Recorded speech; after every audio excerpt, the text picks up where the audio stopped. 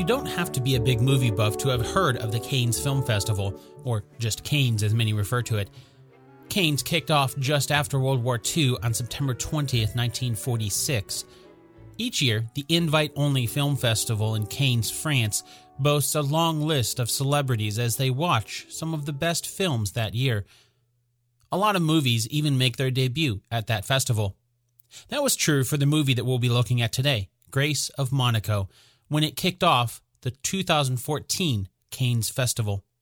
It wasn't in the running for competition, but at the time it was a highly anticipated film for many. With a budget of about $30 million, Grace of Monaco made its way into the headlines long before release. You see, the movie was supposed to come out before the 2014 Cannes Film Festival.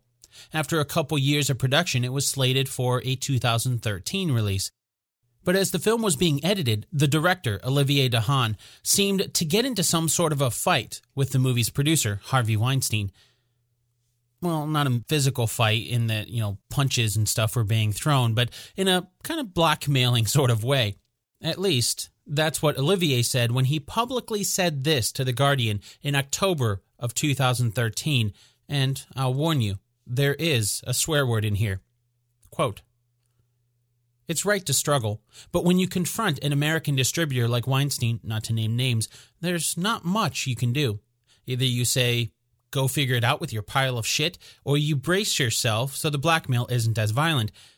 If I don't sign, that's where the out-and-out blackmail starts. But I could go that far. There are two versions of the film for now, mine and his, which I find catastrophic. It's got hardly anything to do with the film. It's only about the money, the release strategy, millions of dollars and stuff like that. It's got nothing to do with cinema.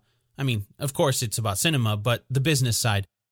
They want a commercial film smelling of daisies, taking out anything that exceeds that which is too abrupt, everything that makes it cinematic and breathe with life. A lot of things are missing." End quote. So, I think it's safe to say that Olivier wasn't too happy with the cut of the film that Harvey Weinstein seemed to be pushing. However, it was apparently Olivier's editorial cut that debuted at Cannes in 2014. We'll never really know how much of that had an effect on the final film, but the movie that was released came back with less than stellar reviews. I'll make sure to put a link to that article in The Guardian and plenty more of those reviews in the show notes over at basedonatruestorypodcast.com. But perhaps the most scathing review for the movie came from Grace Kelly's son, Prince Albert II of Monaco, who, among other things, stated that the filmmakers ignored their requests for changes to the script and ultimately denounced the film, saying in a statement, quote, "Therefore, the royal family wishes to stress that this film in no way constitutes a biopic," end quote. All of that was before the movie was even released and resulted in the royal family refusing to attend the movie's premiere at the 2014 Cannes Film Festival, despite usually being attending members at the festival. With all of this controversy before the film was even released, that begs the question, just how accurate is Grace of Monaco? I'm Dan Lefebvre, and this is based on a true story. Before we learn about Grace of Monaco, it's time for two truths and a lie. Now, if you're new to the show, here's how it works. I'll give you 3 facts. 2 of them are true, and 1 of them is a lie. Okay, here they are. Number 1, Grace Kelly continued to act in Hollywood films after becoming the Princess of Monaco. Number 2, the French did put up a blockade during the tensions between France and Monaco. Number 3, the House of Grimaldi's reign over Monaco began in 1297. Listen closely for the 2 truths scattered throughout the episode, then by a process of elimination, you'll know which one is a lie. And, of course, we'll do a recap at the end of the episode to see how well you did. By the way, do you have your own Based on a True Story stickers yet? They're completely free. I'll send you a sticker when you subscribe, rate, and review the show, and send me an email with the screenshot of your review. I need that email to be able to get back in touch with you privately to get your address or an address to send the sticker to. If you're driving or can't do it at this moment, no problem. Check out basedonatruestorypodcast.com/giveaway to get all the details. And with that, let's compare history with Hollywood's version of Grace of Monaco.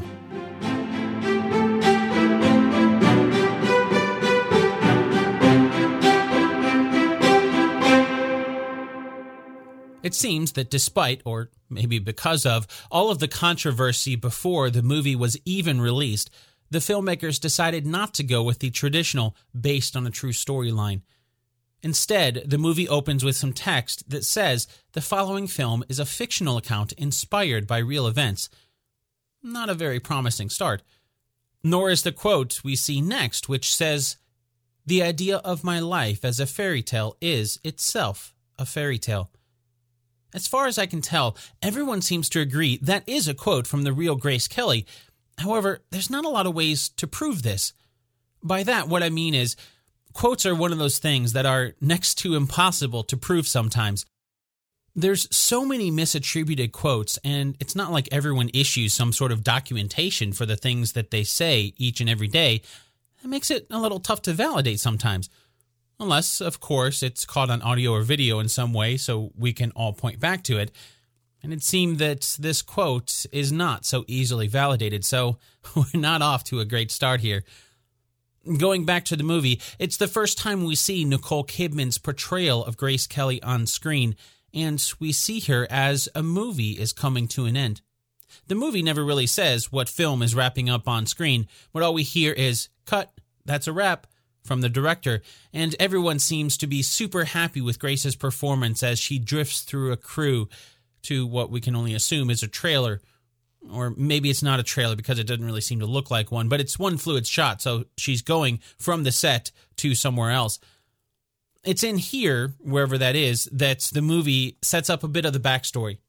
We're in Los Angeles in 1956, and according to an announcer on TV, or maybe it's radio, we don't really see where the voice is coming from, the announcer explains that Philadelphia-born actress Grace Kelly married Prince Rainier III of Monaco after a chance meeting at the Cannes Film Festival ended up with the two getting married. All of that is true, but there's quite a bit more to the story here. Let's start with the movie that we see Nicole Kidman's version of Grace Kelly acting in during the opening sequence. In 1956, the real Grace Kelly starred in two different movies. One of them was The Swan, and the other, High Society. Even though the movie doesn't mention which one we're seeing here, we can guess that it's High Society because that was Grace Kelly's final film, a film that saw her star alongside musicians such as Bing Crosby, Frank Sinatra, and Louis Armstrong. And it is true that Grace Kelly married Prince Rainier III of Monaco after meeting him at the Cannes Film Festival. Well, sort of. Grace Kelly was in Cannes, France for the internationally renowned film festival in 1955. Grace was, at the time, already one of the biggest stars in Hollywood thanks to her Oscar win for her performance in the 1954 film The Country Girl. That's one of the films competing in the festival that year, and so that's why Grace Kelly was in town. While in Cannes, Grace Kelly agreed to take a photo with Prince Rainier for a magazine called Paris Match. That photo shoot was something set up as a last-minute idea by another Oscar-winning actress named Olivia de Havilland. According to Olivia, who recounted the story to People magazine many years later, her husband worked as an editor for Paris Match, and with Grace Kelly in town, she thought it would be a great chance for a photo opportunity. She picked Prince Rainier because her husband had connections in Monaco. Now, for a bit of geography, Monaco is located only about 34 miles, or about 55 kilometers, to the northeast, up the coast from Cannes. Between Cannes and Monaco is Nice, France, and that's where Olivia's husband was born and raised. So as Olivia told it, the meeting was really a last-minute meetup that Grace agreed to do as long as MGM Studios, the company financing her trip, agreed to do it. They did, and that's how Prince Rainier III met Grace Kelly. Although, while the movie seems to imply it was love at first sight, and it very well might have been, there's one important fact the movie fails to mention. That's the simple fact that Prince Rainier was looking for someone to continue the royal line. He was actively looking for a wife. To understand why, we have to dive 37 years further back into history to the year 1918. I'm sure it's no surprise that I believe we can learn from history. And that includes my own personal history too. You know how your phone will remind you of photos that you took on this day a few years ago? Well, I just had one pop up and it reminded me of a time a few years ago when my daughter and I were heading out on a 4-hour drive to a state park. And it couldn't have been more like 10 minutes into the drive when my check engine light turned on and my car just started shaking really, really bad. Needless to say, we ended up spending the rest of the day at the mechanic instead of the park. Not only was that day ruined, but all of a sudden I had a huge unexpected bill to figure out how to pay. And I really wish I had known about today's sponsor then, because that would have relieved a lot of stress. EarnIn helps alleviate financial anxiety by giving you access to your pay as you work instead of waiting for the next paycheck. You can get up to $100 a day or up to $750 per pay period. Download EarnIn today, spelled EARNIN, in the Google Play or Apple App Store. When you download the EarnIn app, type in True Story under podcast when you sign up, and it'll really help the show. True Story under podcast. EarnIn is a financial technology company, not a bank. Subject to your available earnings, daily max, pay period max, and location. See earnin.com/TOS for details. Bank products are issued by Evolve Bank and Trust, member FDIC. Thanks, EarnIn.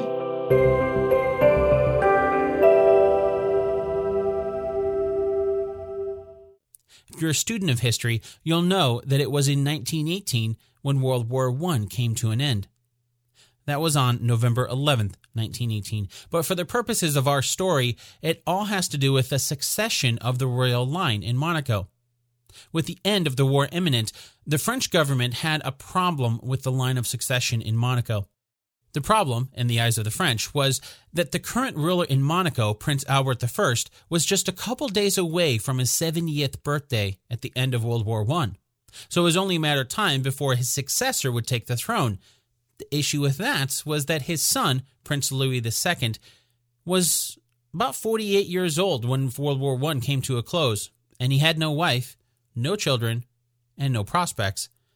That would mean if something didn't change after both Prince Albert I and Prince Louis II passed, the throne of Monaco would go to Wilhelm, the second Duke of Urach. Although Wilhelm was born in Monaco, he lived in Württemberg. In fact, you might have seen pictures of his castle online, Liechtenstein Castle in Württemberg.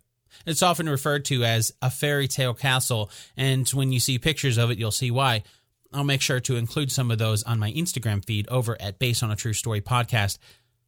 Wilhelm's place of residence was an issue for France because Württemberg became a part of the German Empire in 1871. Remember that Monaco is located along the southern French coast, so you can imagine why the French wouldn't want someone with ties to Germany being a ruler on their southern border. On the other hand, Monaco is almost entirely beholden to France. I think there's a couple points in the movie that imply this, but it's completely true that Monaco themselves don't really produce anything. Because of their small size, Monaco is only about 2 square kilometers. That's less than 1 square mile in size. They don't really have room for things like growing crops. So almost everything comes from France, which borders Monaco on all sides that aren't the Mediterranean Sea. In July of 1918, Prince Albert I traveled to Paris to sign a treaty that essentially meant if the royal dynasty would end, then Monaco would become an autonomous state under French protection. It also gave France the power to approve or disapprove Monegasque sovereignty. Basically, France could say no to Wilhelm taking over. This is the official line of text from the treaty, and just so you know, the term principality is referring to the official designation of Monaco as a principality, basically a city-state. Measures concerning the international relations of the Principality shall always be the subject of prior consultations between the government of the Principality and the French government. The same shall apply to measures concerning directly or indirectly the exercise of a regency or succession to the throne, which shall, whether by marriage or adoption or otherwise, pass only to a person who is of French or Monegasque nationality and is approved by the French government. Still, Prince Louis did end up having a daughter by the name of Charlotte. Her mother was a woman named Marie Juliette Louvet and was a laundress of Prince Louis II's regiment in the French army. As you can probably guess, the two weren't married, but Louis II officially recognized Charlotte as his daughter, and on May 15, 1911, Charlotte was officially admitted into the Grimaldi dynasty. If you've been paying attention to the timeline here, that's before the treaty that we just learned about with the French. So that gives you an idea of how certain the French were of the stability of the Grimaldi dynasty, even with Charlotte. Oh, and the House of Grimaldi is the surname for the royal family of Monaco, so Prince Louis's last name is Grimaldi, same with Prince Rainier in the movie. Charlotte, now the Monegasque hereditary princess, married Pierre the Duke of Valentinois, making him Prince Pierre of Monaco. Their son was Rainier. When he turned 21 in 1944, Charlotte renounced her claim to the throne so Rainier could become the direct heir to the throne. So, when Prince Louis passed away on May 9, 1949, just 5 years later, the throne didn't pass to Charlotte, but instead passed to Prince Rainier III.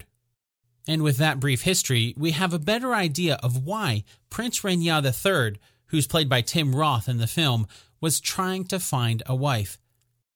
Since they were still bound by the Treaty of 1918, if Prince Rainier III couldn't maintain the royal line, Monaco's succession would be held up in the air. And there could be a good chance that the French would simply absorb Monaco, take the opportunity. While there's no way to know for sure if that would have happened, it's not like Prince Rainier wanted to find out. So he was on the lookout, but that doesn't necessarily mean Grace Kelly was his ideal candidate for a wife. I say candidate like she's applying for a position. It was a marriage, so love certainly was involved, but it was also a position. Being the princess for a throne that didn't have an heir meant it was up to Prince Rainier to make sure that his future wife would be able to provide an heir, if he wanted the dynasty to continue. There are some historians who believe that Prince Rainier subjected Grace Kelly to tests by doctors to ensure she could bear children before they were married. Tests that Grace certainly agreed to do, but if nothing else, all of this evidence suggests that it wasn't only love. It was clear that succession was on Prince Rainier's mind at the time. That leads us to the next little bit in the movie where, according to the movie, the marriage between Prince Rainier III of Monaco and Grace Kelly becomes the century's biggest wedding in the world's smallest state. Now, I think we can give the movie a bit of a pass here because that's clearly very opinionated. It's still worth pointing out that there's been a lot of big weddings that get referred to as the wedding of the century. Some of those were royal weddings. For example, Charles, Prince of Wales, married Lady Diana Spencer in 1981. But it certainly is true that at the time, the wedding between Prince Rainier III and Grace Kelly was a big deal. It was reported by media around the world as Grace Kelly transitioned from Hollywood royalty to actual royalty. So, yeah, the wedding was a big deal. But what about the movie's claim that it was happening in the world's smallest state? Well, Monaco is certainly small. As we learned earlier, it takes up about less than 1 square mile, or about 2 square kilometers. But that makes it the world's second smallest state, with the Vatican undercutting it at only 0.17 square miles, or about 0.44 square kilometers. The next major plot point in the film happens, according to the movie, in December of 1961, when Alfred Hitchcock arrives in Monaco to deliver the script for a movie called Marnie. He offers Grace the lead role, thereby spinning a major conflict in the film. Should she return to the silver screen as Grace Kelly, the Oscar-winning actress? Or should she turn away from Hollywood and devote herself fully to being Her Serene Highness, the Princess of Monaco? While there are elements of truth in this, it seemed like a lot of the details here were fictionalized for the film. What is true is that Grace Kelly was offered a role in the Alfred Hitchcock movie Marnie, but some historians suggest the reason for Princess Grace of Monaco's turning down the role were quite different than the movie makes it seem.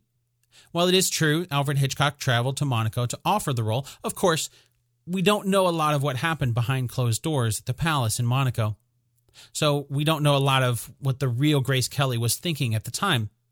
According to Patricia Hitchcock, Alfred's daughter, she recalled that both her father and mother went to Monaco to pitch the script to Princess Grace, who, along with Prince Rainier, were both friends of the Hitchcocks. In the documentary called The Trouble with Marnie, Patricia went on to explain that Grace was tempted by the offer. Now, in his book called Writing with Hitchcock, the collaboration of Alfred Hitchcock and John Michael Hayes, author Stephen DeRosa explained a few other reasons why Grace Kelly might not have accepted the role. First, the movie is correct in stating that Marnie was being distributed by Universal Pictures. But Grace Kelly was under contract with MGM Studios, and because she got married so quickly, she apparently didn't finish off her contract with MGM. So if she was to return to Hollywood, she likely wouldn't have even been able to star in a Universal movie without plenty of legal work first. But even more than that, the Monegasque people didn't seem to be too fond of the idea of their princess starring in a role where she'd have to be playing, well, what some reviews of the film would end up referring to as a sexually disturbed thief. That probably wouldn't paint Monaco in a very good light with the rest of the world. Going back to the movie, this brings up the next major plot point: taxes in Monaco. According to the film, Monaco doesn't tax their residents, and France's president, Charles de Gaulle, is putting pressure on Prince Rainier III to start doing that. There's also a few mentions of an increase in businesses in Monaco in the movie, although briefly. Bits and pieces of that are true, but there's more to the story that the movie doesn't mention than the bits and pieces that it does.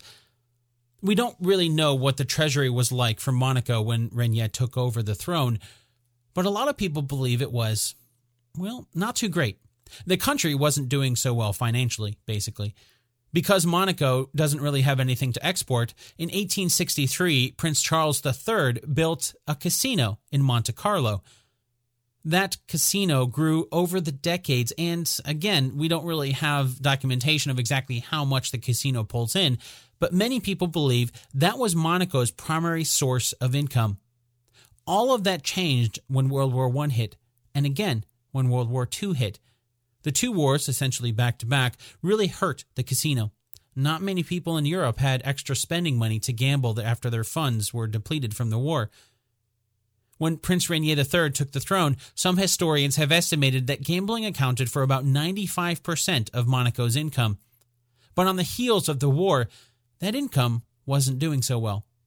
So Rainier had a brilliant idea for how to bring more money into the country without relying on the casino. To do that, he put steps in place to turn Monaco into both a tourist destination and a tax haven, the latter of which attracted a ton of businesses to Monaco in an effort to, well, avoid having to pay taxes. This is kind of the same sort of thing that a lot of countries and cities do even today. For example, in the past few decades, Vancouver, Canada has lured a lot of feature film visual effects companies to their city thanks to favorable tax laws for that industry.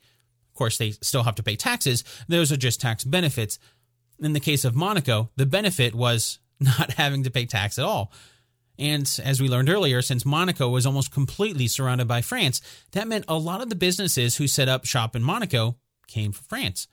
Essentially, it was legal tax evasion. And as you can probably guess, it didn't make France too happy. All of a sudden, they lost a bunch of tax dollars. Well, not all of a sudden. It wasn't something that just happened overnight, but over the span of just a few years since Prince Rainier III took the throne until the events in the movie, more and more businesses took advantage of the tax haven bordering France. As a little side note, if you've heard of the Cayman Islands and how many of the world's richest people use the Caymans as a way of evading taxes, that's basically what Monaco was for many of Europe's richest people. Something else the movie suggests through various conversations we hear is that the French are at war in Africa. So, in turn, they're putting pressure on Monaco to match French taxes so businesses wouldn't leave France and they'd be able to help fund the war. At least, that's the story according to the movie. And again, there is some truth in that. The movie doesn't really mention what the war is, other than saying it's in Africa. But looking at history, we can assume the film is referring to the Algerian War, which spanned over 7 years from November of 1954 to March of 1962. While tensions between France and Monaco really did start to heat up in 1959, it was mostly because of something the movie doesn't even mention, when Prince Rainier III decided to suspend part of Monaco's constitution. That, in turn, happened because of something the movie doesn't really focus on at all. I'm referring to the power struggle of sorts between Prince Rainier III and one of the world's wealthiest men at the time, Aristotle Onassis. His name might ring a bell even if you haven't heard of him. His first name, for obvious reasons, everyone knows who the Greek philosopher Aristotle was. Well, Aristotle's first name probably sounds familiar. If Aristotle Onassis' last name sounds familiar, it's probably because you might have heard of Jackie Onassis. Aristotle married Jackie Kennedy in 1968, about 5 years after her husband, the President of the United States, was assassinated. Aristotle, who does have a part in the movie as he's played by Robert Lindsay, owned a shipping business. He had made his way to Monaco before Prince Rainier III took the throne and invested in the Société des Bains de Mer de Monaco. And I'm sure I butchered that, so we'll just call it by its initials, SBM. SBM is the publicly traded company that runs the casino in Monte Carlo and 3 of the biggest resorts on Monaco. By the time Prince Rainier took the throne, Aristotle was already a major investor. With the prince having a similar vision for Monaco, the two couldn't really seem to get along. It was a power struggle that found its way into the public eye when something happened that was the inspiration for something else in the film. By that, I'm referring to the big ending in the movie where we see the plots with the traitor, Princess Antoinette. She's played by Geraldine Somerville in the film, and according to the movie, she and Jean-Charles Ray team up to conspire against the prince. Jean-Charles Ray is played by Nicholas Farrell in the film. While there certainly could have been some dealings with the French, in reality, the tension between Rainier and the French started to peak after Rainier hit his breaking point on a different front. I'm referring to when Princess Antoinette, who really was Rainier's older sister, sided with Aristotle Onassis to publicly oppose Rainier's plan to build a lab. That lab was for one of his friends, Jacques Cousteau, who had recently become the director of the Oceanographic Museum of Monaco in 1957. And that was the last straw for Rainier, who was already at odds with Aristotle. On January 29, 1959, he made an announcement via radio that he wouldn't tolerate the attempts to undermine his rights anymore. He decided to suspend the Constitution and dissolve the National Council, the council that Aristotle was on, which had opposed his laboratory. That escalated tensions with France, who already were not happy with the lack of taxes in Monaco. Getting rid of the Constitution, or even just parts of it as some reports claim, didn't make that relationship better. So it is true that the French president, Charles de Gaulle, applied pressure on Monaco because of taxes. Things just didn't quite happen the way that we saw in the film, or for the reasons that we saw in the film. There's even some truth to the blockade we saw the French set up in the movie. But that blockade was set up in October of 1962, while, as we just learned, the French-Algerian War ended in March of that same year.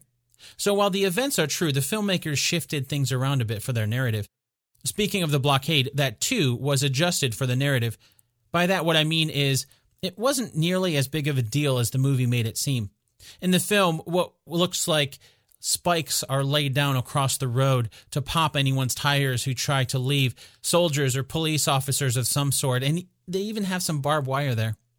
According to the October 13th, 1962 edition of the French newspaper Le Monde, a blockade was set up that seemed to be more of a prank. There were only 6 customs officials from France who blocked the road between Monaco and Nice, and while it did cause traffic jams, there was no mention of barbed wires or spiking tires. The final scene in the movie is at a gala where Nicole Kidman's version of Princess Grace has a very emotional speech. At the end, the American Secretary of Defense, Robert McNamara, turns to President de Gaulle and says something to the effect of, "You wouldn't bomb Grace, would you, Charles?" None of that is true. Well, most of it isn't true. It is true that the Red Cross holds an annual ball in Monaco. Some of the big names who have performed in previous years were Ella Fitzgerald in 1959, Sammy Davis Jr. in 1961, and not to get too far ahead of our story, but Frank Sinatra in 1980, Elton John in 1984, and so on. So some big names. But for the 1962 ball, which saw Charles Trenet performing, Charles de Gaulle, the president of France, was not in attendance like the movie shows. There's also no evidence that suggests Princess Grace had any sort of sway on the resolution of the tensions between France and Monaco. In truth, in true political fashion, it's much less interesting. Really, it was a compromise between France and Monaco that allowed French citizens who lived in Monaco for less than 5 years to be subject to taxation by the French government. Basically, they couldn't just run to Monaco to avoid being taxed. That's a big deal because, at least as of 2014, about 30% of the citizens in Monaco are millionaires. I realize that's not 1962 numbers, but I couldn't find the number of millionaires in Monaco in 1962. I'd venture to guess that it was a lot. Maybe not 30%, but it doesn't have to be that high in order to be a lot of tax money. At the very end of the movie, there's a bit of text on screen that says Grace Kelly never acted again. And that's true. Grace Kelly's acting career started in 1950 and ended in 1956 after she married Prince Rainier. Despite only being active for 6 years, she received a star on the Hollywood Walk of Fame on February 8, 1960. On September 14, 1982, Princess Grace was driving in Monaco when she suffered a stroke, lost control of the car, and crashed. She never recovered. She was only 52. Prince Rainier III never remarried and continued to rule in Monaco until he passed away on April 6, 2005. He was 81.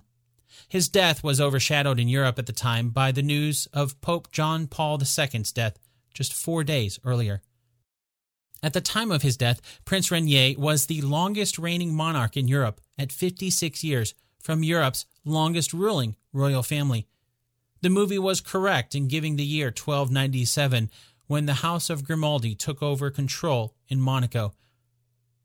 After Rainier passed away, his and Princess Grace's son, Prince Albert II, took the throne.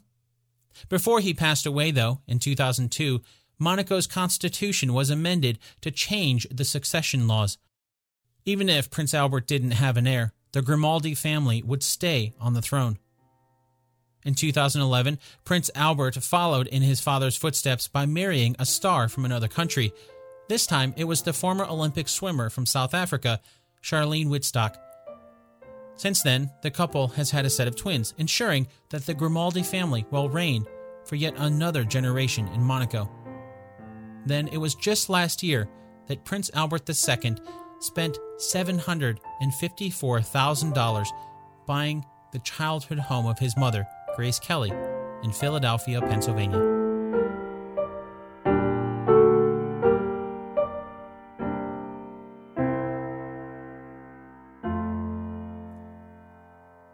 This episode of Based on a True Story was written and produced by me, Dan Lefebvre.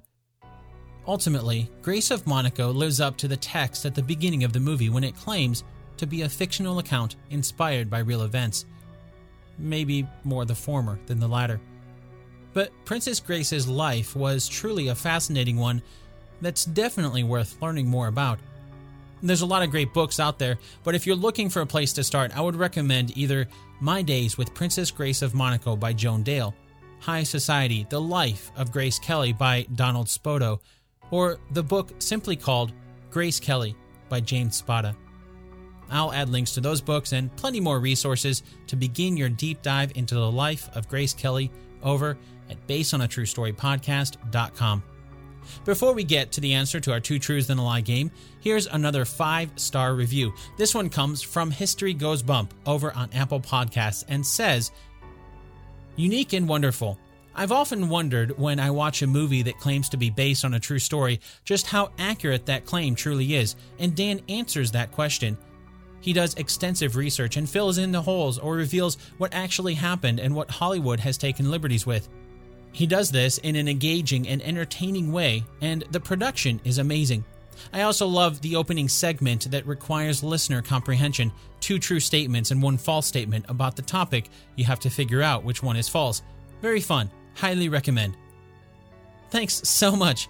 I've mentioned History Goes Bump before, but if you haven't checked out Diane and Denise's podcast, I'd really recommend you do so.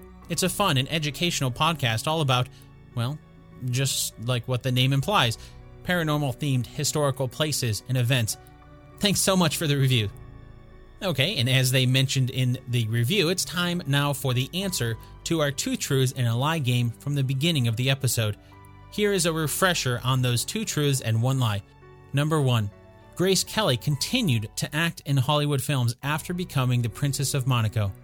Number 2. The French did put up a blockade during the tensions between France and Monaco. Number 3. The House of Grimaldi's reign over Monaco began in 1297. Did you find out which one is a lie? The lie is number 1. 1956 marked the final year an original Grace Kelly film would be released, when The Swan and then High Society were released. After marrying Prince Rainier III in 1958, she never returned to the big screen again. Have you done more research into Grace Kelly's amazing life? Why not join the Based on a True Story Facebook group and share it with the community? Oh, and don't forget, you can pick up your own Based on a True Story t-shirts and merch over at basedonatruestorypodcast.com/merch. You can also follow the show on Instagram. It's at Based on a True Story Podcast, where I like to post some photos of the faces and places behind each episode of the podcast. You can also find me on Twitter, where I'm at Dan Lefebvre, DanLefeb, or if social media isn't your thing, you can shoot me a good old-fashioned email at dan@basedonatruestorypodcast.com.